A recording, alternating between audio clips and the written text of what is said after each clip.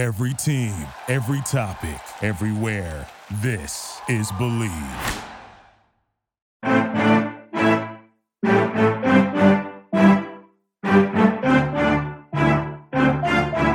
You are listening to More Than a Season podcast with Ashley and Brittany.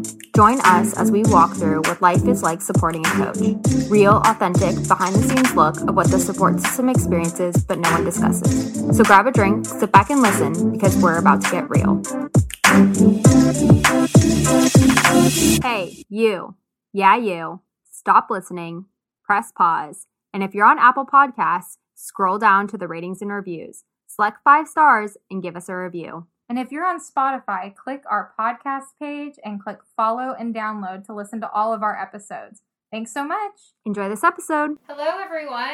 Hi, friends. Hi, welcome back. We are so excited. We have a special guest here. Hey, y'all. My name is Cecilia Simon. I am the coach's wife of Mr. John Simon. He is currently the wide receivers coach and the recruiting coordinator at the University of Memphis. We have the privilege of parenting 2 teenage boys. John is 15 and James is 13. Oh, wow. Yeah. You got your hands full then. Yeah, pray for me. Y'all pray for me. I know. So we just wanted to bring you on here because you have just started your own journey with a devotional, as well as you've moved a bunch, and you've really just rooted yourself with not only being a coach's wife, but how to be, a disciple with God and like his whole journey. So we are so excited to have you. We just want to start off from the beginning. So where was the first place you started out? So first of all, thank you guys for inviting me. I'm excited to share with you my football journey. So it started, John and I met at Louisiana Tech University. You guys, I was 18 years old, my freshman year. I've known him like all of my life. We've been married for 17 years. We dated 4 years prior to getting married. So I've known him for about 21 years. I'm only 39. So I literally have known him for over half of my life. But it's interesting because when I met him, I didn't know he was a football player. So I didn't go after him or him after me, because he was a player. But I quickly found out that he was a part of the Louisiana Tech University football team. And so we started dating, and I had one more year to finish. And he started his rookie year in the NFL. So I kind of have a different football journey that began with the National Football League in his pro football career. So my last year at Louisiana Tech, my senior year, you guys, I was sending out graduation invitations and wedding invitations at the same time. So I graduated in May and we got married in July. It was so crazy. So crazy, but it was so fun, and I'll never forget it. It was one of my greatest memories being with him. But then we moved to Nashville. His rookie year, he played with the Tennessee Titans, and that whole lifestyle is crazy, but it taught us so much. And he was in the NFL for 3.5 years prior to him receiving a season-ending injury where he had to retire. That changed our lives, of course, because nobody thinks that your NFL career would end that quickly, but it did, and so we had to learn how to be normal people and live normal lives. And so we moved to Dallas from Nashville. And then he received his first coaching career in Mississippi. So we moved from Dallas to Mississippi. And then after that, we moved to Arizona. And then from Arizona, we moved to Memphis, where we are currently. But a lot of people don't know, in between Mississippi and Arizona, John was hired at UL for 4 weeks. Yes, in Lafayette for 4 weeks. And so the boys and I didn't move. We weren't going to move. I was a school counselor. And so I was just going to ride it out in Mississippi and wait until the summer to move to Louisiana. Because, that was really close and we would get to see each other. But I'm glad we did move because he was only there for 4 weeks before he was hired at Arizona State. So as you can see, this football life is a crazy one, but we love it. We endure it. And it makes us better people because of it. That's so crazy. I always think about that too, especially when you have kids, making a move And then, you know, if you were to make the move to Louisiana and then have 4 weeks and then move again to Arizona, that's a lot. What was that like when you first started introducing the kids to football world and kind of showing them, you know, we're going to have to move maybe a lot? And what did you tell them at first? So when John left the NFL, crazy as it sounds, he did not want to have anything to do with football after that. Like, he was just done. He was a car salesman for a while. He did some insurance for a while. He did real estate for a while. He was just done with football. And I knew as a wife, like, this circle is going to come back around. I'm just going to let him find himself. I'm going to leave him alone. And so we were in Dallas, and he and I both ended up going back to get our master's degrees. He received his in kinesiology, and I received mine in professional counseling, actually. And then he decided all of a sudden, right, like, I think I want to coach. Like, really? Like, okay, I knew it, but I just let you find yourself, right? Because he just had to figure that out. He had to sit with himself and look in the mirror and figure some things out. And so he literally just went through the ranks. So he was a middle school coach in Dallas at a middle school. And then he became a high school coach. And then he became an athletic director. And then we started having kids. And so our kids were born in Plano, Texas, both of them. And they were really young. So when he started his high school career in football, I just dragged them to the stadiums, you know, and we just sit there, and they didn't really know what was going on. It wasn't until they got older, probably like our first move, where they were still kind of not sure what was going on, but definitely I think when we moved to Arizona, which is far from where we're from, which is Louisiana, they figured, wait, we don't get to see family anymore as often as we used to. And we just literally moved in the midst of spring break. Where are we going? And I think the puzzles began to connect once we moved so far out west. And at that time, one was in 5th grade and the other was in 6th grade. So they were getting a little older and being able to kind of decipher for themselves what was going on. And of course, we had to talk with them, and they were okay. They're boys. They love football. And wherever daddy goes, you know, they just want to be right there with him. So that's such a good mentality for them to have, because we get questions all the time from listeners, and we don't have kids yet. So we always try to like reach out and ask for that, is because I think that's one of the biggest pieces is when they do have to move and just telling them. But I do have a question. So you have your masters and you have your boys, and he is just moving y'all all over the place. So as many adventures as you had, how did you find yourself? Yeah, it did take a while because again, my football journey with him started in the NFL. And of course, you have this big high profile guy who's a star. You're literally known as so-and-so's wife. So I was John Simon's wife for 3.5 years. And I can't not say that it did not bother me, because it did. So that just pushed me to want to create my own name, my own thing. And so I was thinking to myself in 3.5 years, like, what would it look like for somebody to call me by my actual name, which is Cecilia? And so I just began to pray about my identity. But here's the thing. I still loved and still love being called John Simon's wife. Like, there's a lot of reward in that. Like, why would I not want to be called that? So when you begin to kind of divide what that looks like, you begin to divide your marriage. And so I had to learn that too. Like, Cecilia, it's okay to be John Simon's wife, but it's okay to be Cecilia Simon as well. And so just learning how to navigate both and to combine both helped me be able to see him as someone who loves me. He's not trying to divide our marriage. It's just people in society, right? And they sometimes don't get it. But I learned through counseling, obviously, and then being a school educator, that, you know, we have to give ourselves grace, give other people grace, because they don't know what to say, and sometimes they don't get it. And so I just found myself loving him enough to be able to love him and me at the same time. And that's kind of how, you know, a lot of what I've done has come about. That's so sweet. I love the way that you put that, though, because I think sometimes you think of separation of like, I don't want to be called just his wife, Right. But you have to have the balance. I love that. Right. And so What was the difference between being a player's wife to a coach's wife? What was that transition like for you? Right. So as a player's wife, that's really kind of what you are. It's like you sit in the stands, you kind of get to do things.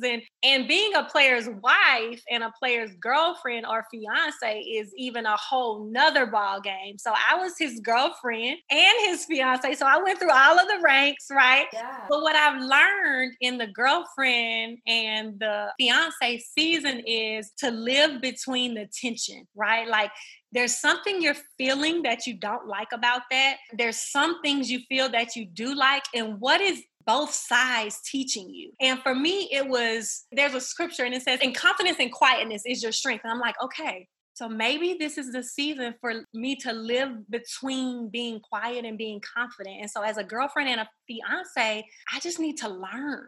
Like, I just need to sit and learn from these seasoned wives what it looks like to be a player's wife and then what it looks like to be a coach's wife. Because once you develop into being a player's wife and you've been there for a while, now you're a coach's wife and then everything's new. So things are always new, right? Things are always changing. And so now I'm going into this coach's wife circle and this is my first year. And now it's time to, in confidence and in quietness is your strength. It's time to learn again. And so that's what how I see things. Every time you reach a new level or you have to go into a new atmosphere or a new environment, now is not the time to talk, Cecilia. Now is the time to listen and hear and see and observe, what you want to eat and chew and what you want to spit out. And that's okay. And I think, we should never, ever not want to be students, not want to learn. If you go into everything thinking you know everything, then you don't know nothing, right? So I truly believe, that there are times as a player's wife and as a coach's wife, I've learned when to speak up and I've learned when to be quiet. Yeah, I'm like speechless listening to this because I feel like I just learned so much of that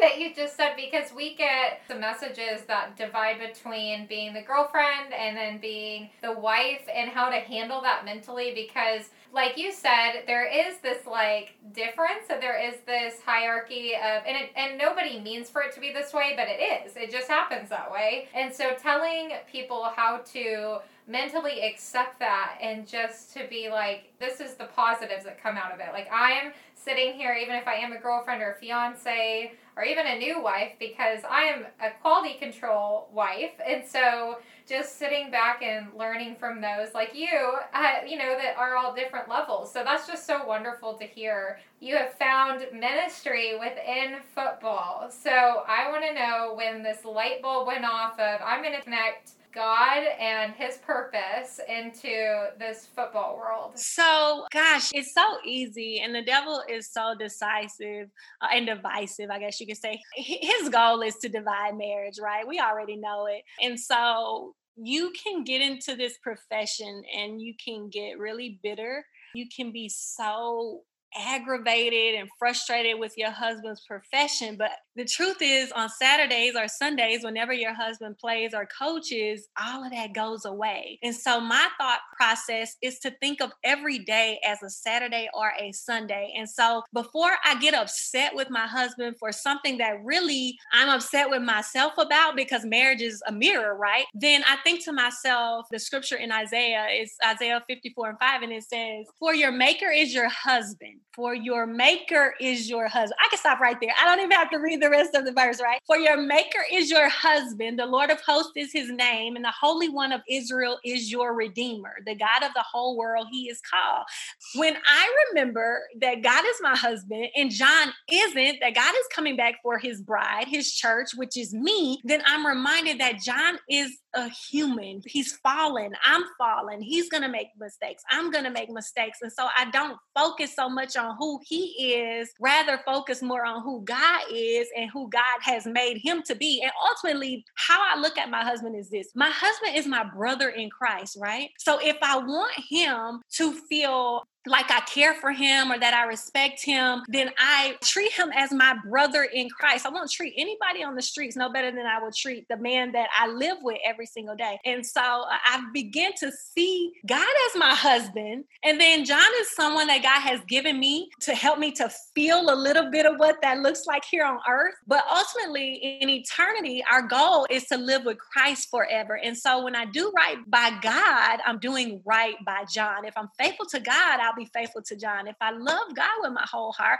then I'll love John with my whole heart. So it all starts with God first, and then it trickles down to my husband. So just realizing that marriage is a mirror, and that when I see my husband, when I'm looking at him, I'm really looking at myself in the face. What are your flaws, Cecilia? What are you upset about? What are you aggravated about? What happened to you today? It has nothing to do with your husband. It has everything to do with what you're dealing with on the inside, and perhaps you haven't given that to God today. And so that's kind of where everything has intertwined as a coach's wife and with ministry, because I don't think you can do coaching without ministry. It just does not work. It just does not work. Yeah, I feel like we've seen that with a lot of people that we've interviewed, actually, which I feel is very surprising to me. I don't know. I'm not too seasoned in this world, but so fascinating to me that this is where everyone draws their strength. It's awesome, like a cool community that not only you have these women that can connect with each other, but they also can connect with God, and then you can kind of have that relationship as well. So I think that's awesome. And you did create your devotional. So what was the idea of the Coaches Wives Unite? How did that come about? So Coaches Wives Unite was actually created after the devotional. The devotional I wrote while we were in Arizona. And to be frank, John and I were going through a period in our marriage where I just really wanted to walk away. I was just so done. Like, I was just like, dude, this is not working. We've been together for 10, 11 years, and I don't even know how it's not working, but it's not working. And I put that devotional down for about 6 months. I was writing it and I stopped because I was so frustrated, so angry, trying to figure out marriage, trying to figure out where I fit, that when I picked it back up, I thought I was writing it to encourage other coaches' wives, but I was actually writing it to encourage myself. The overflow of it was that I was able to encourage coaches' wives, but God was actually healing me and helping me as I wrote. And so the devotional came out of a place of hurt and pain and trying to figure out what this life looked like for me and him. And then Coaches Wives Unite just kind of derived from all of that. And so the 3 pillars of Coaches Wives Unite is 1, making sure that we surrender to Christ and his will and his commands and his love and his grace for us. 2, submitting to our husbands, because nothing will work if we didn't do that. You know, Married to Coach submitted to both. We're equally submitted to Christ and our coach. It wouldn't work if we were just submitted to one of them. We love God and I love our husbands. We love our husbands and I love God. So you have to have a balance. Surrender, submit, and serve wherever this profession takes us. And so I've learned in the 8 years my husband has been a college coach is that you can't sit back and you can't wait for people to welcome you. You have to go out. You have to find friends. You have to communicate.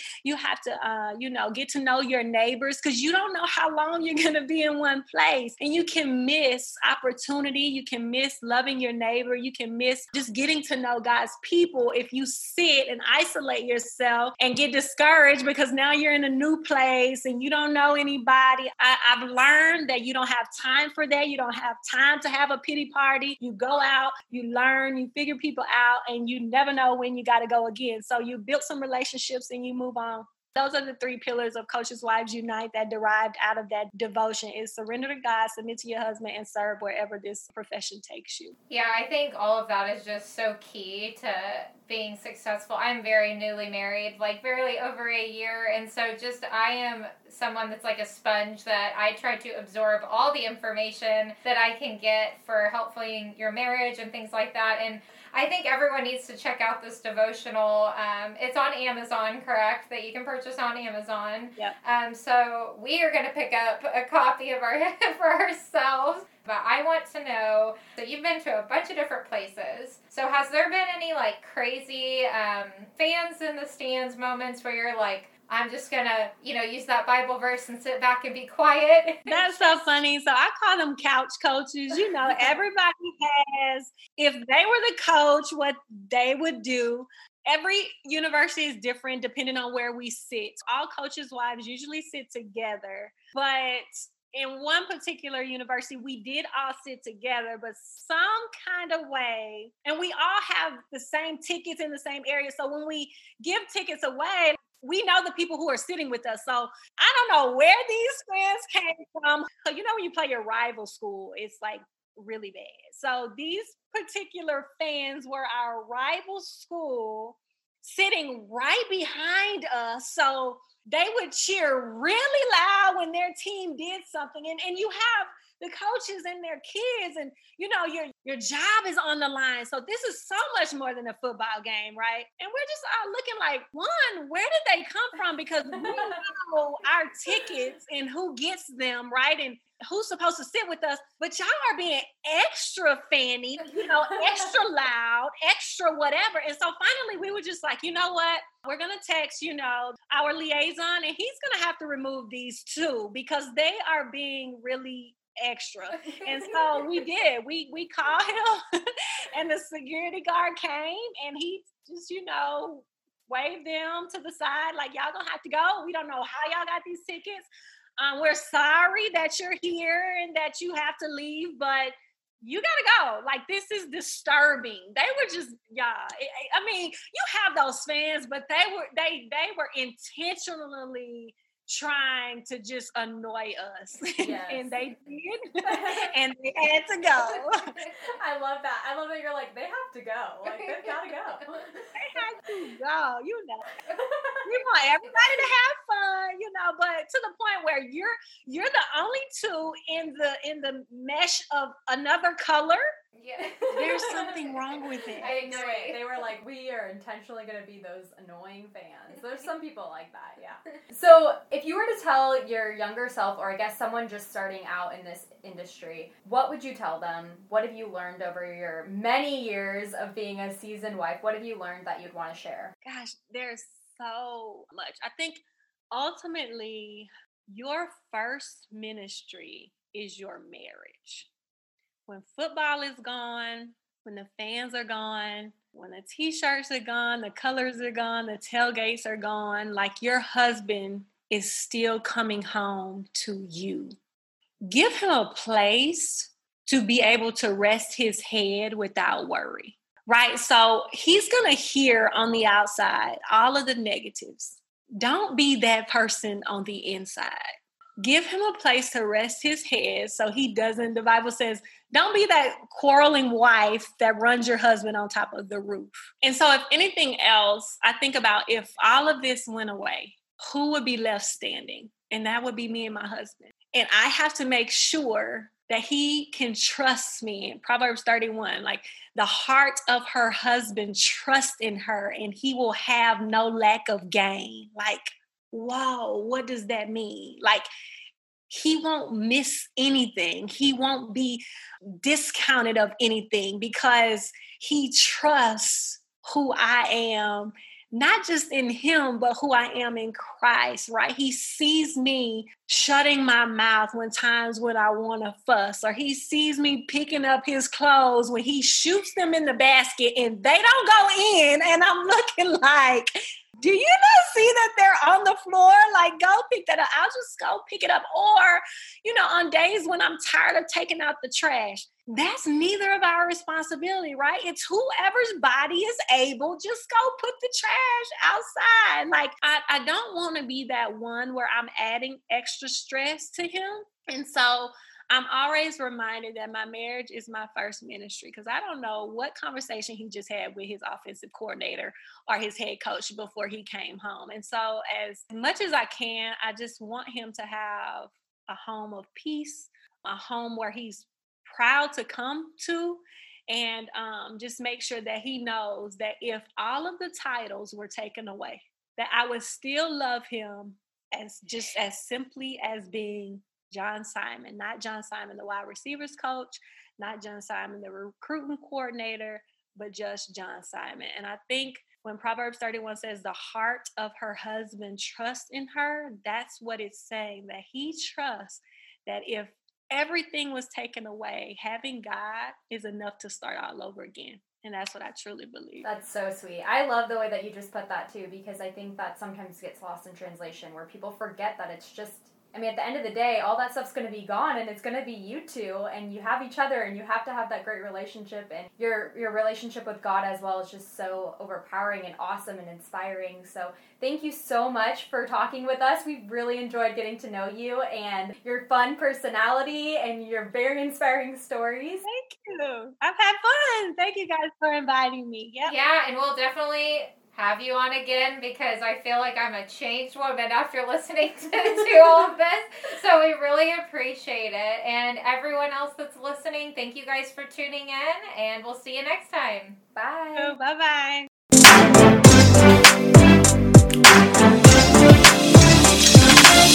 Thank you so much for listening to More Than a Season podcast. Be sure to follow us on Instagram at morethanAseason_women's guide for the latest updates. You can also follow our personal Instagram accounts at Ashley M. Kramer and Britt Labby. We would love it if you would download, subscribe, and leave us a review on your choice of platform. Thank you so much. See you next time.